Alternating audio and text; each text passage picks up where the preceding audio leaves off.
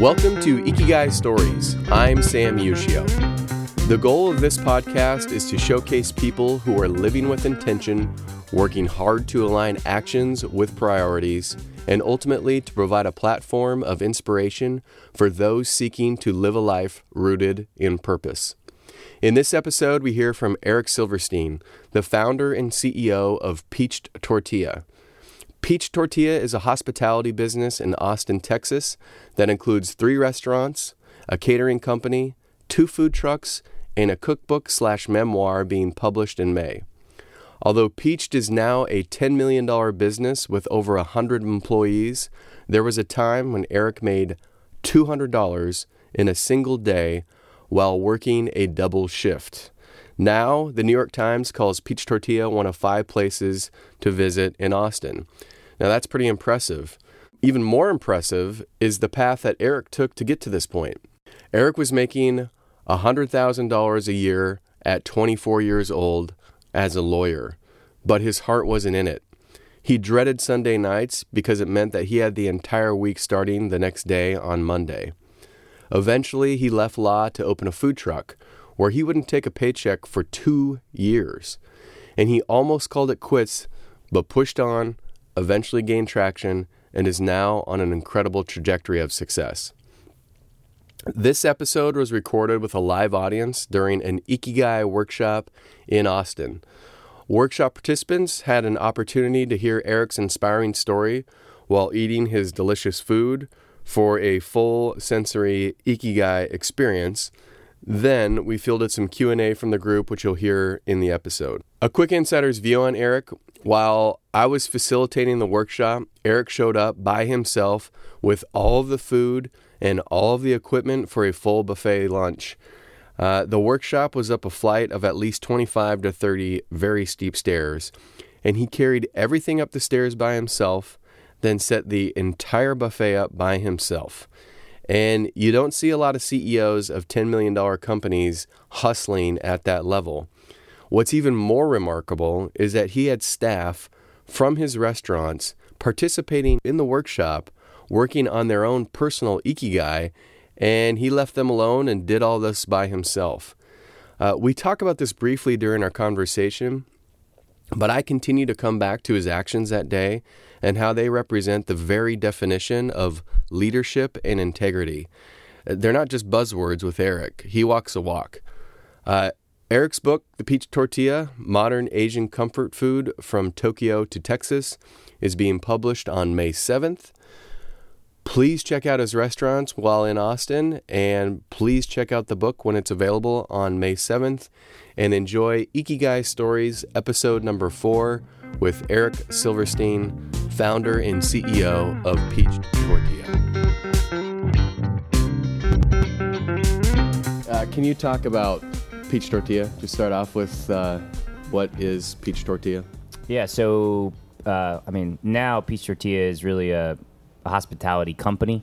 We started off as a single food truck that I had initially leased from a commissary up in Pflugerville, which is north of Austin, and it's just grown from that.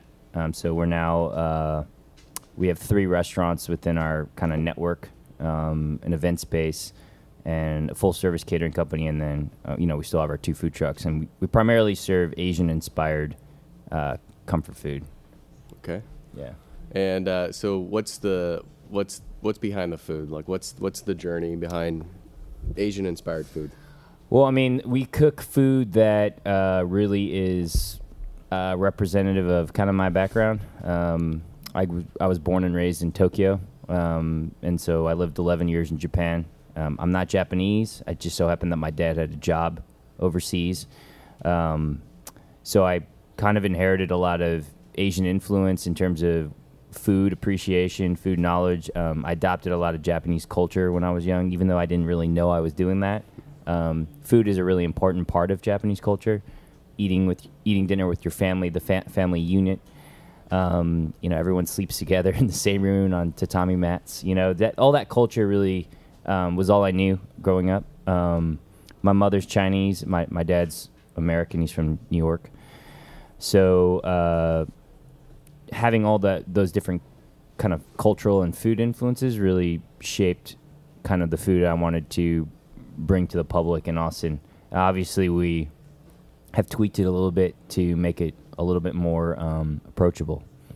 So what were the years when you were in? How old were you? Were you in? I was 1982 was when I was born, and I moved to the States in ~94, so I was there almost 12 years. Okay, so Yeah. zero. You were born in. I was born in Tokyo. Okay, so zero Yeah. to 12. What were some of your favorite dishes growing up in Tokyo? Yeah, no. Well, in Tokyo, I mean, tempura is a big one.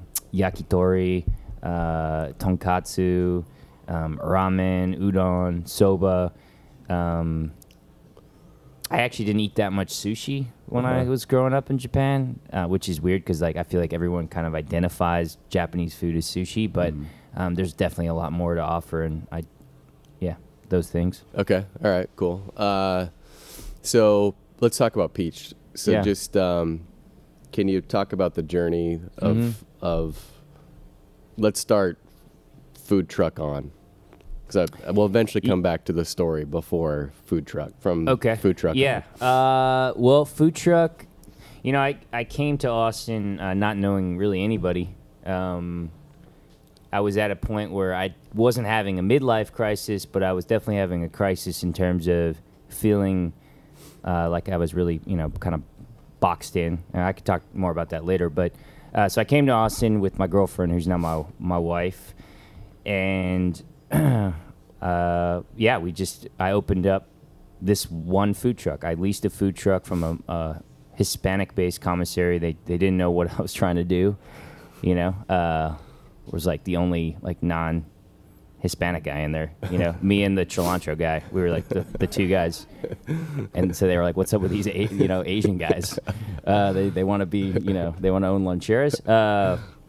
And it was a real struggle to get momentum in the business. I remember just working, very long hours. We would do a lunch shift and a dinner shift every day. So we would do like a lunch shift at an office place, do a dinner shift at like 24th and San Gabriel by UT. We'd go late night on 6th Street. I work like 8 a.m. to 11 p.m.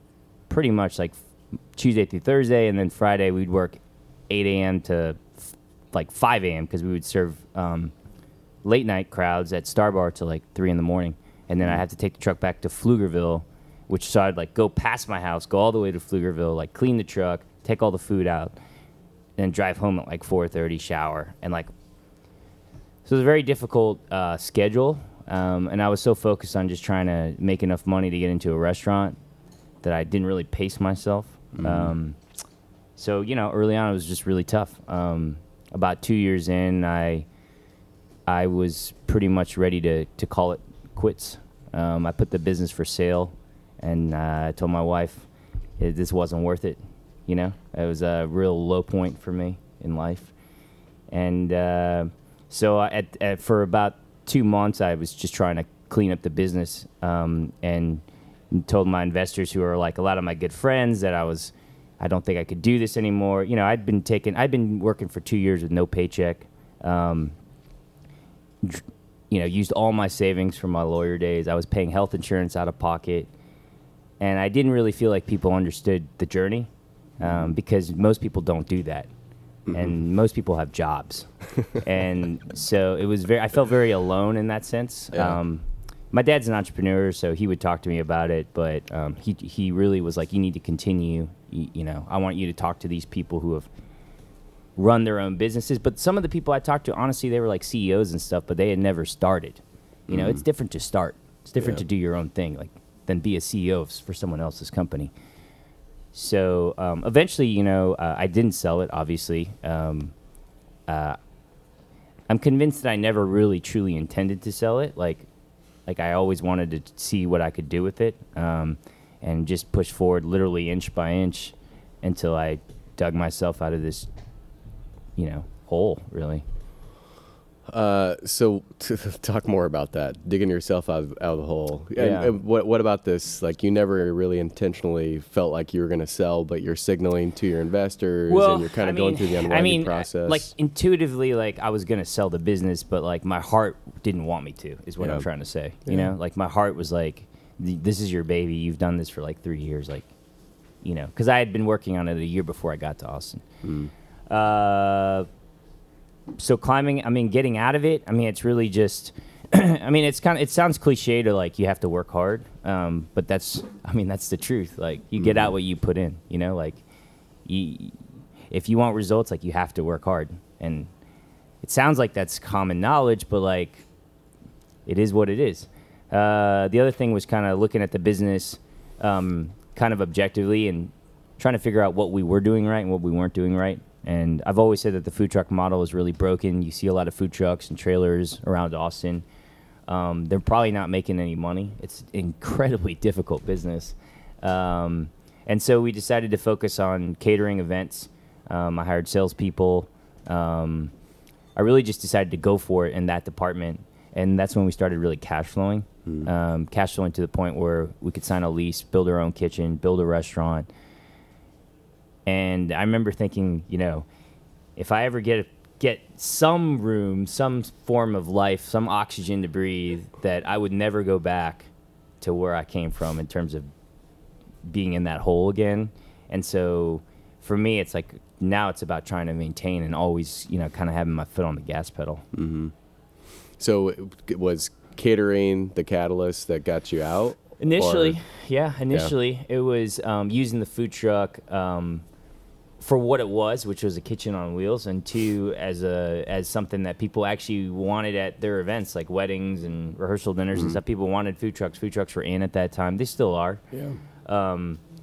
So it's like, you know, if I could get somebody to pay me $3,000 or $4,000 to cater their wedding, or I can serve a bunch of drunks till 3:30 in the morning for like $700, like sounds like a good trade-off. I don't know what's the better option there, you know.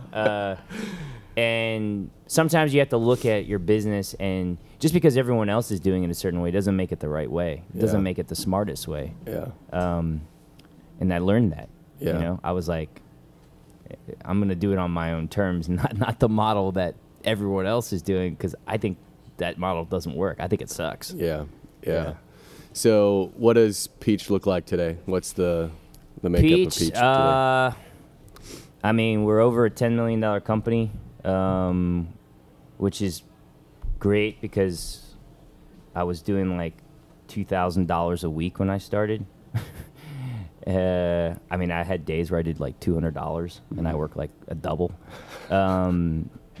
We have like 3 units, you know, one in the airport. Just opened up a new concept called Bar Peached on West 6th Street, which is a bar-focused restaurant. I took over the old Windflow property. That's an ambitious project that we're still trying to figure out. We're 2 months in.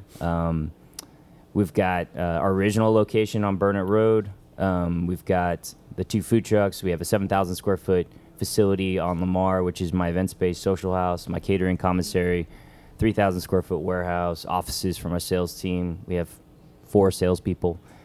Got over 100 employees now. We offer benefits to full-time employees. It's a different game now. It should be a different game. If I'm 9 years later, if I'm sitting here telling you I'm still in the food truck, we got a problem. Yeah. And you know, I have a book coming out. Peached Tortilla cookbook comes out in May. Sterling Publishing is doing that. So, you know, life's changed a lot. But I mean, I was in the restaurant at Bar Peached till 11 o'clock running service last night doing expo. You know, you know, my life's changed a lot. You know, I have kids now. How many kids? I have one, and then I have another one due in April. So, my time is my business and my family, and really, there's not much more than that. There is no more time. And those are just the sacrifices that have to be made to run your own business. Mm-hmm. Yeah, I mean, I don't know if everybody noticed, but Eric brought everything in by himself and set everything up, right? So there's a lot of companies that clear $10 million in revenue and the founder isn't doing that level of work. So, I think that's, a tribute to you and your mentality. Can you talk about that hustle? That. Just like what that looks like? I think that, I think good leaders are just want to do kind of what, you can't just sit in your office all day and look at your staff and, go on vacation all the time. I really hate that. Yeah. I actually don't even like vacation all that much. Sometimes I get bored. Where are you going? I get really bored. My wife likes vacation, and so she wants to go on more vacations. So I will do vacations to appease my wife. Good call. I like 3-day weekends because that's just enough, and then I can get back to work. Yeah. I do love what I do, so it's not a problem for me. I mean, you got to be passionate about what you do. But the hustle, it doesn't stop. I mean, food and beverage, hospitality, really whatever you do, it's always competitive. There's always going to be somebody in your rearview mirror watching you, trying to replicate it, trying to do better. And if you're not pushing forward, then they'll push past you. And that's when brands die. And it's very difficult to keep the pace up. You have to want to keep the pace up. Mm-hmm. Can I keep it up forever? Probably not. I probably can't live this. I probably can't work this much forever. And yeah, so that's part of the hustle. And the other part of the hustle is I don't think you're a good leader if you aren't willing to kind of lead by example, with your staff. Yep. If you're not willing to bust tables and wash dishes in the restaurant business, then you're a shitty boss. Mm-hmm. Yeah. That's just how it is. Yeah. You called Peached a hospitality business. Yeah. So at what point did it shift from food truck, and were there different stops along the way where it shifted to hospitality? Food trucks are, I guess, they're technically hospitality, but they're such a small, it's just such a small business, and it's such a raw business at its core because you're cooking the food in the same place you're handing food to the customer, so it's an open kitchen and you're eating on pavement, Mm-hmm. So it's very hard to deliver customer service to the full extent and hospitality that we do through catering and through our restaurants. And, as we've grown, we've had to learn a lot, and that's been a really big challenge for our company. I was terrified of opening a restaurant. I didn't know anything about trying to run a restaurant. I knew a lot about food trucks at the time. I didn't know about running restaurants. So trying to open up with a full beverage cocktail program, a full service restaurant, an entirely new menu. A lot of food trucks will just kind of take their menu at the food truck and just regurgitate it in a fast casual restaurant. So you don't have to worry about service. It's basically like running a food truck, except you have AC, it's nicer. Mm-hmm. For us, we wanted to really take the leap. So trying to be hospitality driven is important, and culture is a big factor in that within our company in terms of just management caring about coming to work, And I think a lot of our managers do really care. Yeah. Okay, so let's shift gears. Actually, one more question before we shift gears. 9 years. You've been 9 years in the restaurant About business? 8.5. Okay. Yeah. I was 27. I'm 36 now. So it sounds like 0 to 2 was a kind of a key milestone. Are there other milestones along the way when you look back from starting the food truck to what are the key 0 milestones? to 2 was huge. Just trying to make money and take a salary was a huge milestone. I remember when I first took my first salary, it was $30,000 a year, and I was like, this is great. I was making $100,000 a year when I was 24. And then I went to making nothing. Yeah. And then I was thrilled. For 2 years, and then I was thrilled when I paid myself $30K a year because it was something. And I really remember going into Starbucks and being like, I envy the fact that you make $10 an hour right now because I'm making nothing and this sucks. But you can't have that mentality, it has to be fleeting. 2 to 4 was a big one when we opened the restaurant. 4 years in, that was a huge one. Trying to figure out how to open a restaurant, getting funding, because we needed about $750,000 to open up. And then about 1.5 years, 2 years after we opened the restaurant, we opened Social House. That was another big milestone because we needed another almost $1 million in funding to open that up.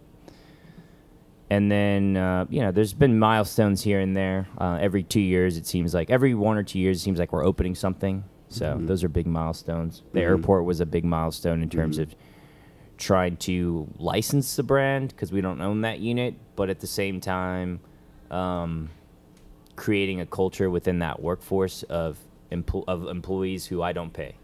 Yeah. That was a big one. Yeah. Is there over those milestones, is there a consistent philosophy or like a mantra, or is there something that you lean on to push through those? I mean, for me, those checkpoints. For me, it's like this. Like my dad's always said this to me. Like you miss 100% of the shots you don't take. Mm-hmm. So whenever I'm iffy on something, I'm just like, you can't think about this too much. You just got to go for it. Our last deal with Bar Peached, I knew it was going to be a expensive project.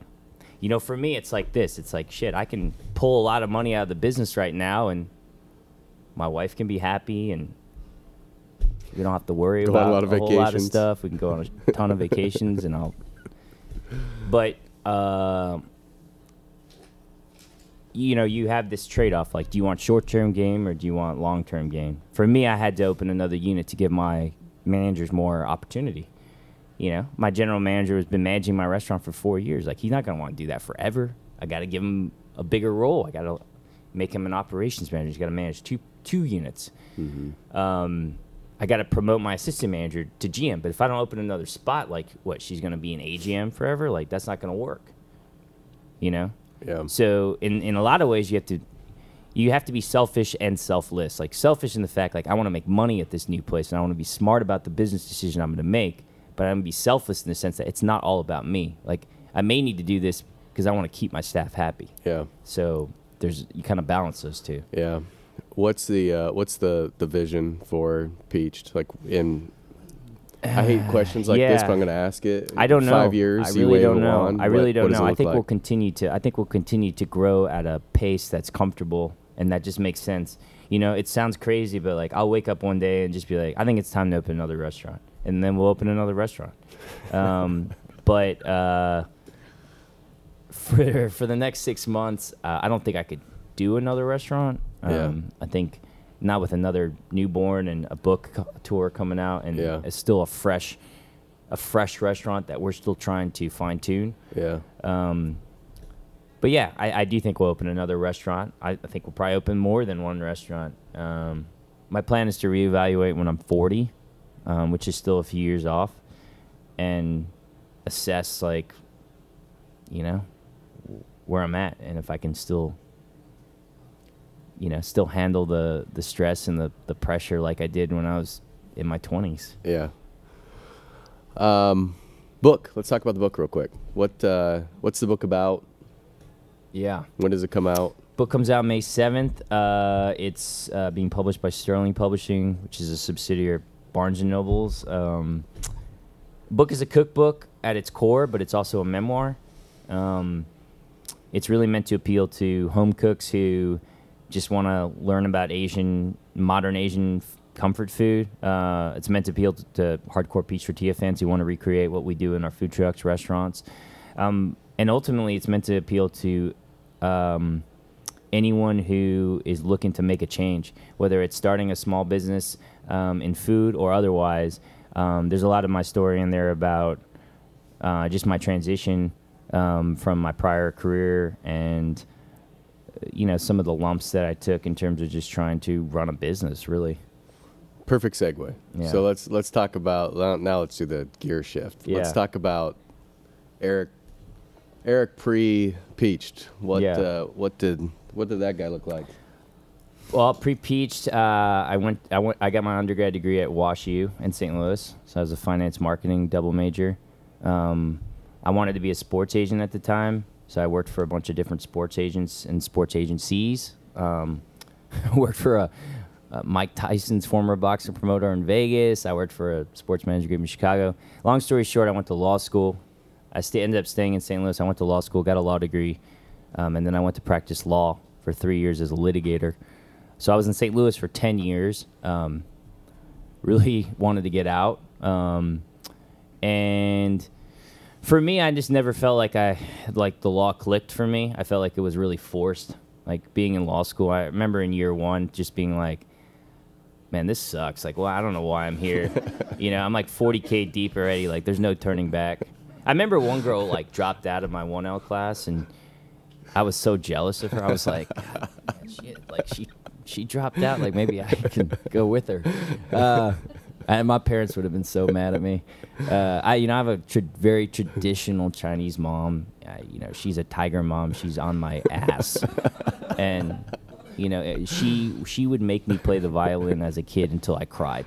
Wow. Like I was like, Mom, I don't want to play. You're gonna play. You want to watch TV tonight? You're gonna play for an hour. So that was that. She drove me a lot, like pushed me. But in law school, there were just too many people that were way smarter than me at the law, I mean, I was sitting next to, like, people that went to Duke and Harvard and Berkeley undergrad, and I remember, and they weren't even, like, paying attention. And then they walk into the exam and get better scores than me. I was like, this is not how I'm going to be, like, super successful, because I'm not as smart as these people when it comes to the practice of law. And I remember when I went and started practicing law, it was such a challenge for me. Like, it didn't click. I didn't understand a lot. I remember screwing a lot of stuff up, I remember, like, the judge issuing an order in one case that was clearly in the plaintiff's favor and coming back and just getting reamed by, a partner. And I just didn't enjoy it, man. I just didn't enjoy coming to work. It was Sundays were the worst day of the week, Sunday nights, because then I'd have to start it all over again, going to work on Monday. And then I would just be bored as all hell trying to get through the whole week. And I was like, there's got to be more to life than this. I don't want to do this. I want to own my own business. I want to be an entrepreneur. I was daydreaming about that. And finally I said, enough's enough. Like 27, that there, I always say, like, 27 to 35, like, that is prime time. Like, no wife, no kid, like, maybe no wife, maybe no kids, no mortgage. Like, that's time to go for it. Like me now, when I'm 36, almost 37, like, I couldn't do this now. Like, I couldn't start this up now, but 27, like, I realized at that time, like, the time was now for me. Not to say I couldn't do it. Like, all right, who knows? I'll probably end up starting something again. I don't know, but I'm crazy like that. I put my bet on yes right there. Yeah. So, but it's just easier. It's easier when you're younger. Yeah. Yes, as the father of 3 young children and becoming an entrepreneur, I can say that's it would have been a lot easier when I was 27. So the was it a slow build to you launching or just leaving? Were you leaving law or were you pursuing Peached? Or what? I would go to work every day, and then I would write a business plan. So I would work like, my 9 to 6:30 or whatever. I'd come home, eat dinner with my girlfriend, and then I would start working on a business plan because I was trying to do a capital raise for a restaurant. So I wrote this like 40-page business plan.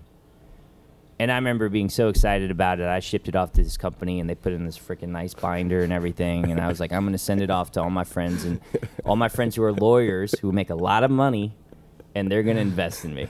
I remember being so excited about it. I had like 100 printed. And then everybody gave me a slow no. They'd be like, oh, yeah, like, let's go grab coffee. Let's talk about it. Oh, yeah, let me think about it some more. Let's grab coffee again. I'd be like, you just say no. Like, I'd rather you just say no. Yeah. So, did you have any yeses? I had one. Out of how many? I mean, 100 roughly? Probably. Wow. Oh, my parents, too. Yeah. My dad would always back me. Yeah. But most people were like, no, dude. Yeah. Like, we love you. Like, we think you're going to be successful, but no. Yeah. So, at that point, I was like, okay, we're either... Well, at that point, I remember thinking, well, I don't know what to do. And then I talked to my sister, and my sister was like, you should take a look at some stuff going on in L.A., because she was living in L.A., and she was talking about the food truck scene.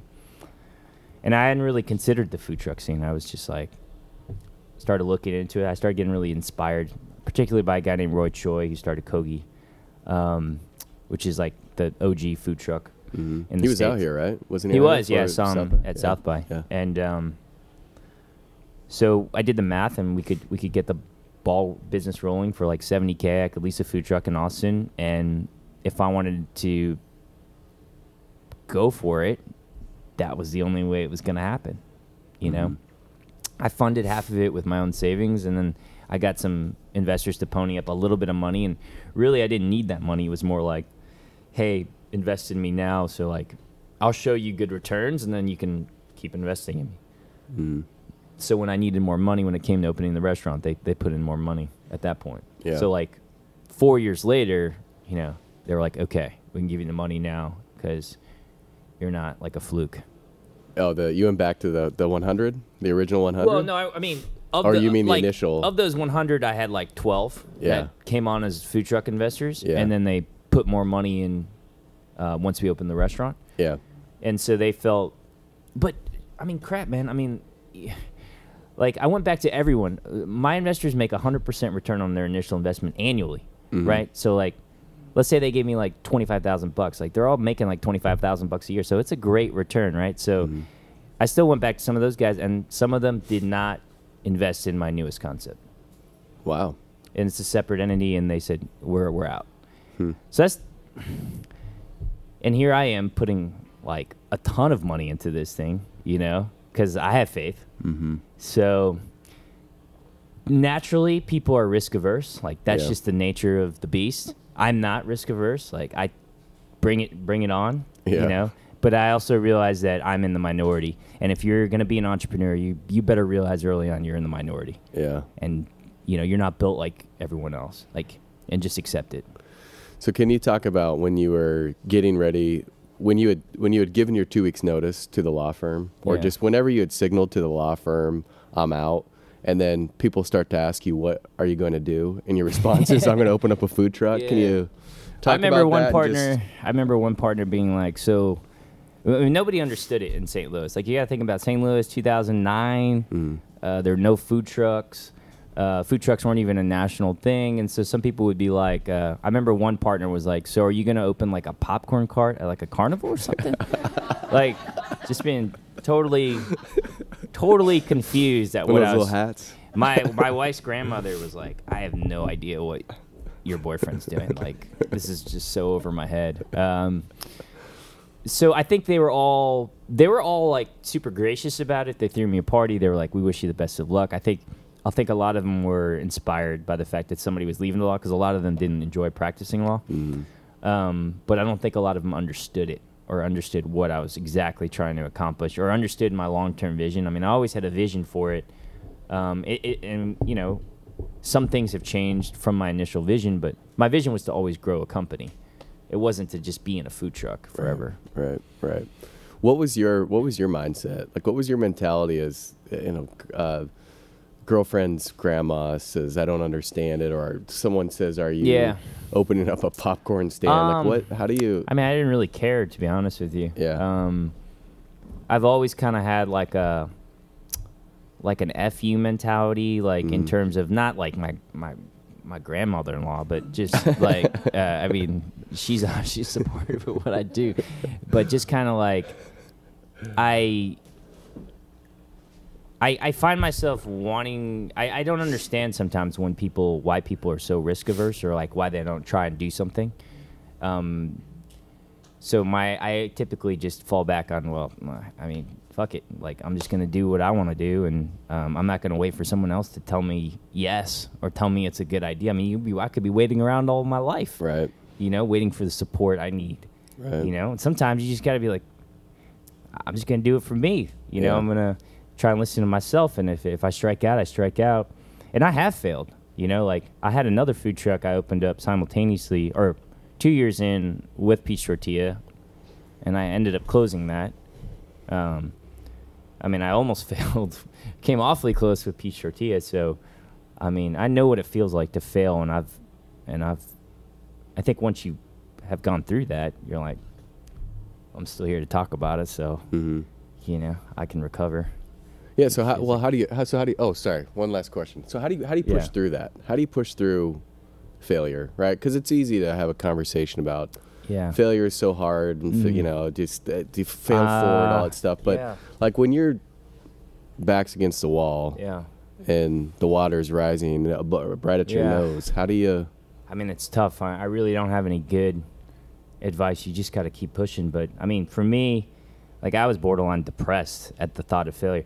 The biggest thing for me was, like, I don't really care about my money as much as I do these people that invested in me.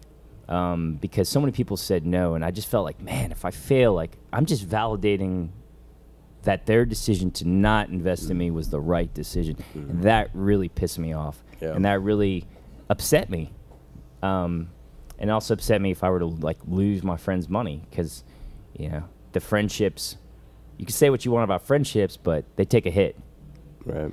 So, in terms of just trying to get through it, there really wasn't, you know, I can't say there was any one thing. I would just say that my theme that I've noticed is that when it gets really bad and when it gets really dark and depressing and you feel like you can't go any further, that's probably when it's about to turn in your favor.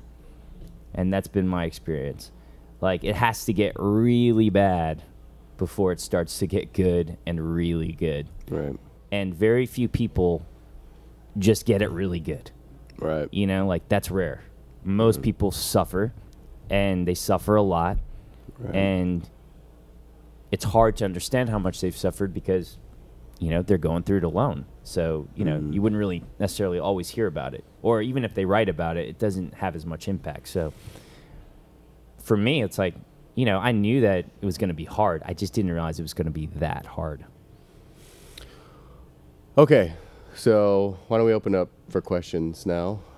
Sure. So the question was, where do you attribute your ability to push through fear? Is it from mom? Is it from life? Well, I would say actually my dad was an entrepreneur, and my dad was in the restaurant business. And so he opened up 5 restaurants and closed all of them in Asia.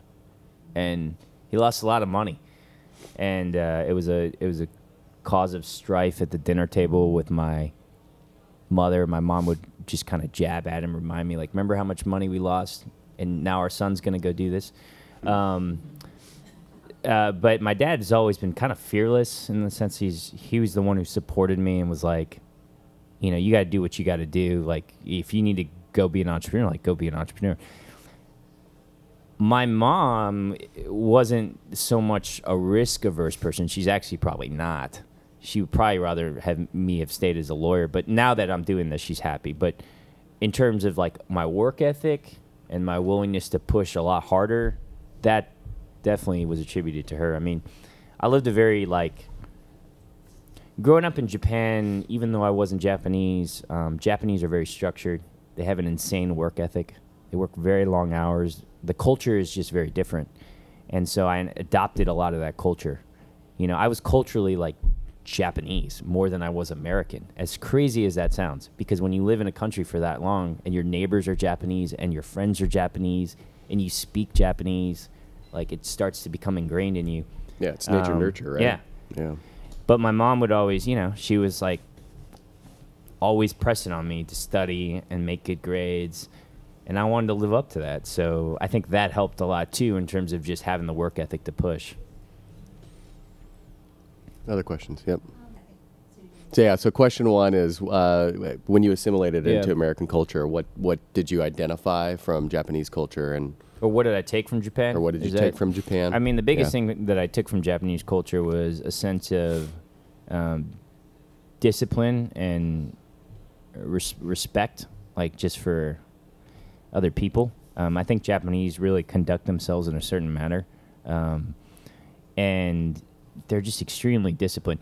I've always thought that anything that Japanese do, they're going to do it well. Like, oh, we're going to do pastry. We're going to do French pastry. Well, you go to Japan, you're like, this is better than, you know, being in France or, like, you know, French pastry. So I think I took the discipline factor, and I've always kept it with me, you know, because Japanese work really hard. So what's the ideal balance between work and home? I think there's sacrifices to be made on both ends. And I think you have to have an understanding wife who gets that. If you want to go all family, like, you're not going to have a good business. If you want to go all business, you're not going to have a good marriage.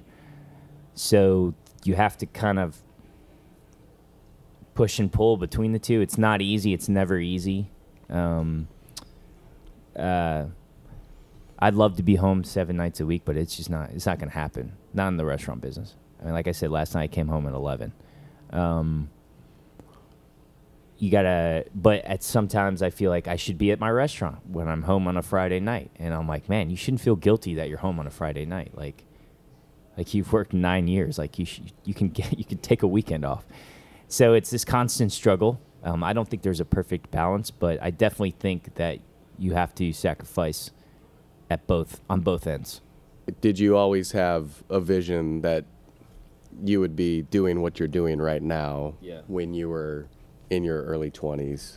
No, I did not have the vision that I would be running a hospitality company. I really wanted to be a sports agent. I don't know if you guys remember the movie Jerry Maguire. I went to go see Jerry Maguire when I think I was like 13, and I'm a huge sports nut. I really wanted to be in sports. My passions were like sports, business, and food, and sports. Being a sports agent was like 1A. So that's why I went to law school. I didn't need a law degree to be a sports agent, and I was trying to go to law school to kind of hedge my bets in the sense like I would still have a law degree if it didn't work out, and it would just give me a one-up in terms of like contract review and that kind of stuff.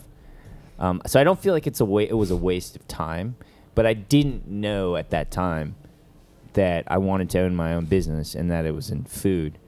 It just kind of came to me naturally. I think everyone in this room probably has 2 or 3 things that they're really passionate about, and you kind of know that in your heart. And I think it's worth exploring those 2 or 3 things and trying to figure out how you make a career of that. Curious if hero has driven your life at all. So being a hero, has that been a component in your life? And are you asking about any particular superhero or just In the food industry. Yeah, like so does tell me if I've got this right. You've got an inspirational story. Mm-hmm. And I'm sure there's somebody who's starting a restaurant today that looks at what you've done and seen your path, and they look at you as a hero in the food industry. Am I close? Okay. So how do you, probably a good question would be, how do you take on that responsibility as a leader within the food industry from someone who's kind of faced some pretty tough challenges and have broken through onto the other side? I mean, I do devote a lot of time towards trying to help people. I usually budget like an hour a week to meet with somebody who's trying to start a food business or who's struggling and, give them advice. Because I wish I actually did have somebody who helped me quite a bit when I started up. And they did it for free and, was one of my dad's friends in the industry. So I try and, help, by giving advice. I mean, advice, it only takes you so far. Like I said from the beginning, like it's cliche, but you really got to work for it. But part of the reason why I wrote this book was to inspire people to do to take risks, to do what they love, and to pursue their dreams. And I think that the more stories out there that are like that, people will be more willing to take risk. Because let's be honest, like the majority of people don't, right? The majority of people just go to work. Yeah. Yeah. Any other questions? So the question was there a moment that triggered perseverance during the tough times or throughout? Sure. Honestly, there wasn't like any one person that was like really triggering me. Like the fear, I think honestly it was like the fear of being perceived as a failure, regardless of whether that was a fair perception or not. But I mean, I don't think anyone in this room wants to be perceived as a failure. and that's how I felt I was gonna look. This kid leaves his job, making a good salary. He goes into an industry he knows not a lot about, and he leaves it with a lot less money. I mean, that looks like failure to me. Like, that doesn't feel good, and I sure as hell didn't want that. I didn't want that badge of failure to define me at the age of 29 or 30. So that was enough to motivate me to kind of push every day. And I don't think that I don't think that we should be afraid of failure. Like, I don't think that we should be afraid of how we're perceived, but we are. We're all human beings. Like, we're all, like, afraid of how we're perceived on a daily basis. So, I mean, we're going to be really afraid of failing. But we shouldn't be, ultimately. And so I think that, and then in addition to that, just the money factor of, like I said, I really didn't care as much about my money as I did my friends' money, but losing my friends' investments, I was really dreading that, those phone calls.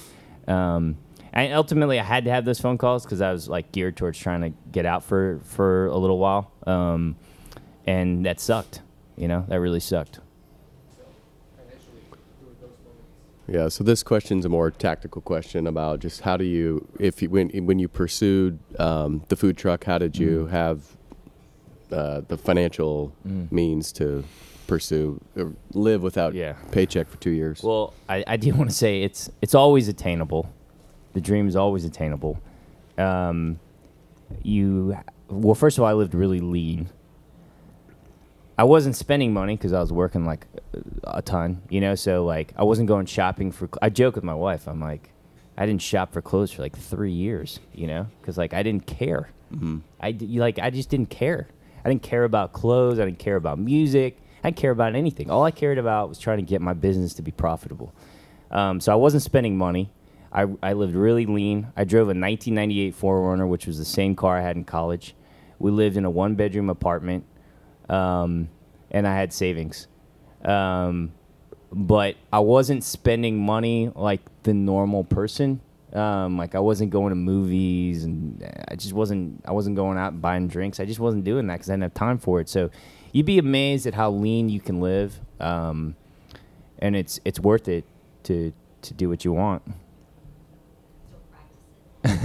So the question was, were you exposed or influenced by Shinto? I was not. I'm not particularly religious. My dad was born Jewish, but I wasn't raised religious at all.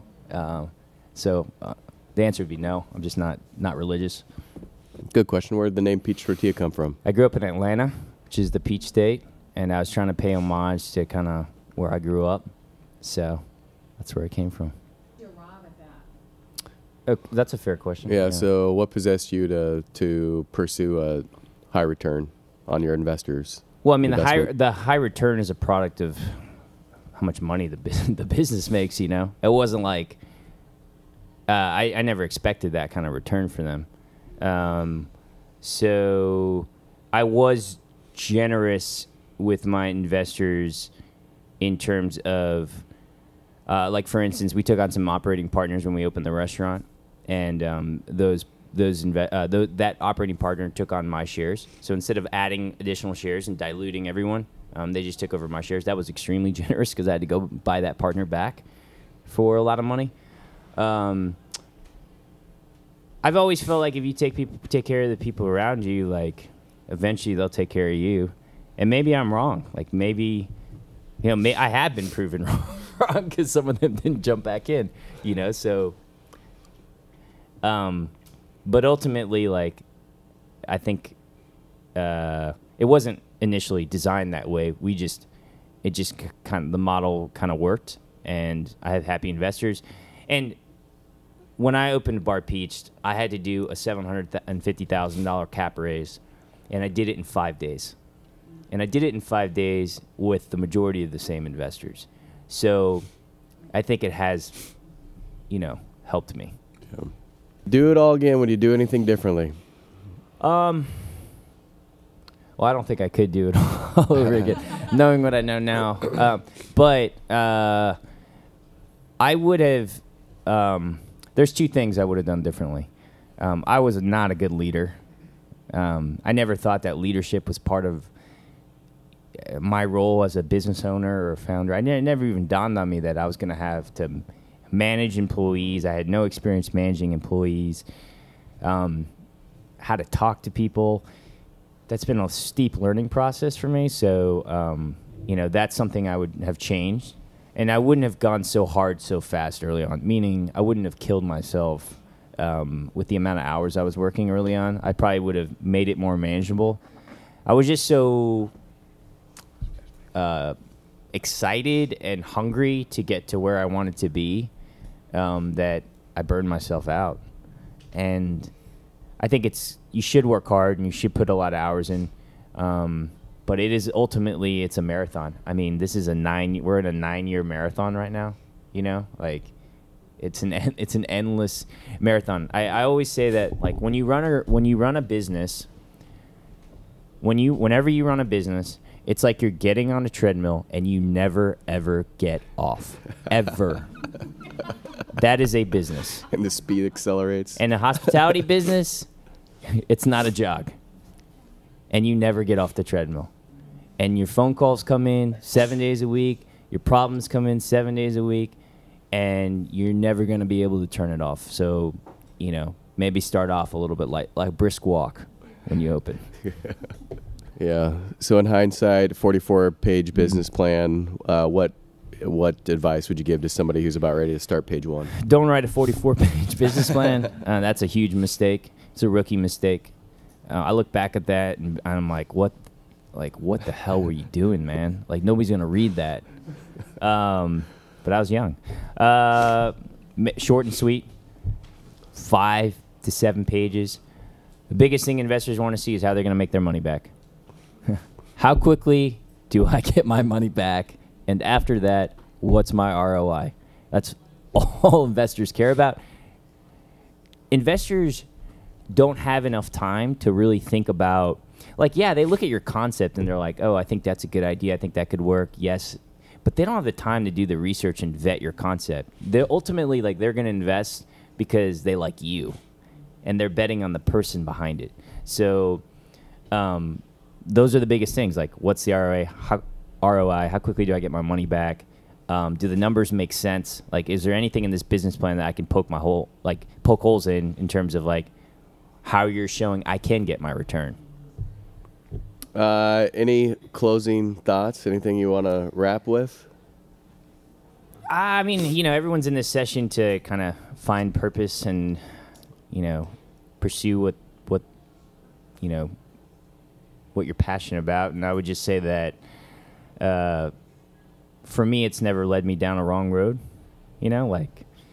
It's easy to look at other people for approval, I should say, or you base your decision making on what other people think, which is not the way to do this in life. I don't think. I think it's really should be driven by what makes you happy, what you're passionate about. Because if you do what you're passionate about, you're probably going to be pretty successful at it. And it's worked for me, so I hope it works for you. All right, please. Thanks, man. Yeah, great. This is great. Appreciate it. Appreciate it.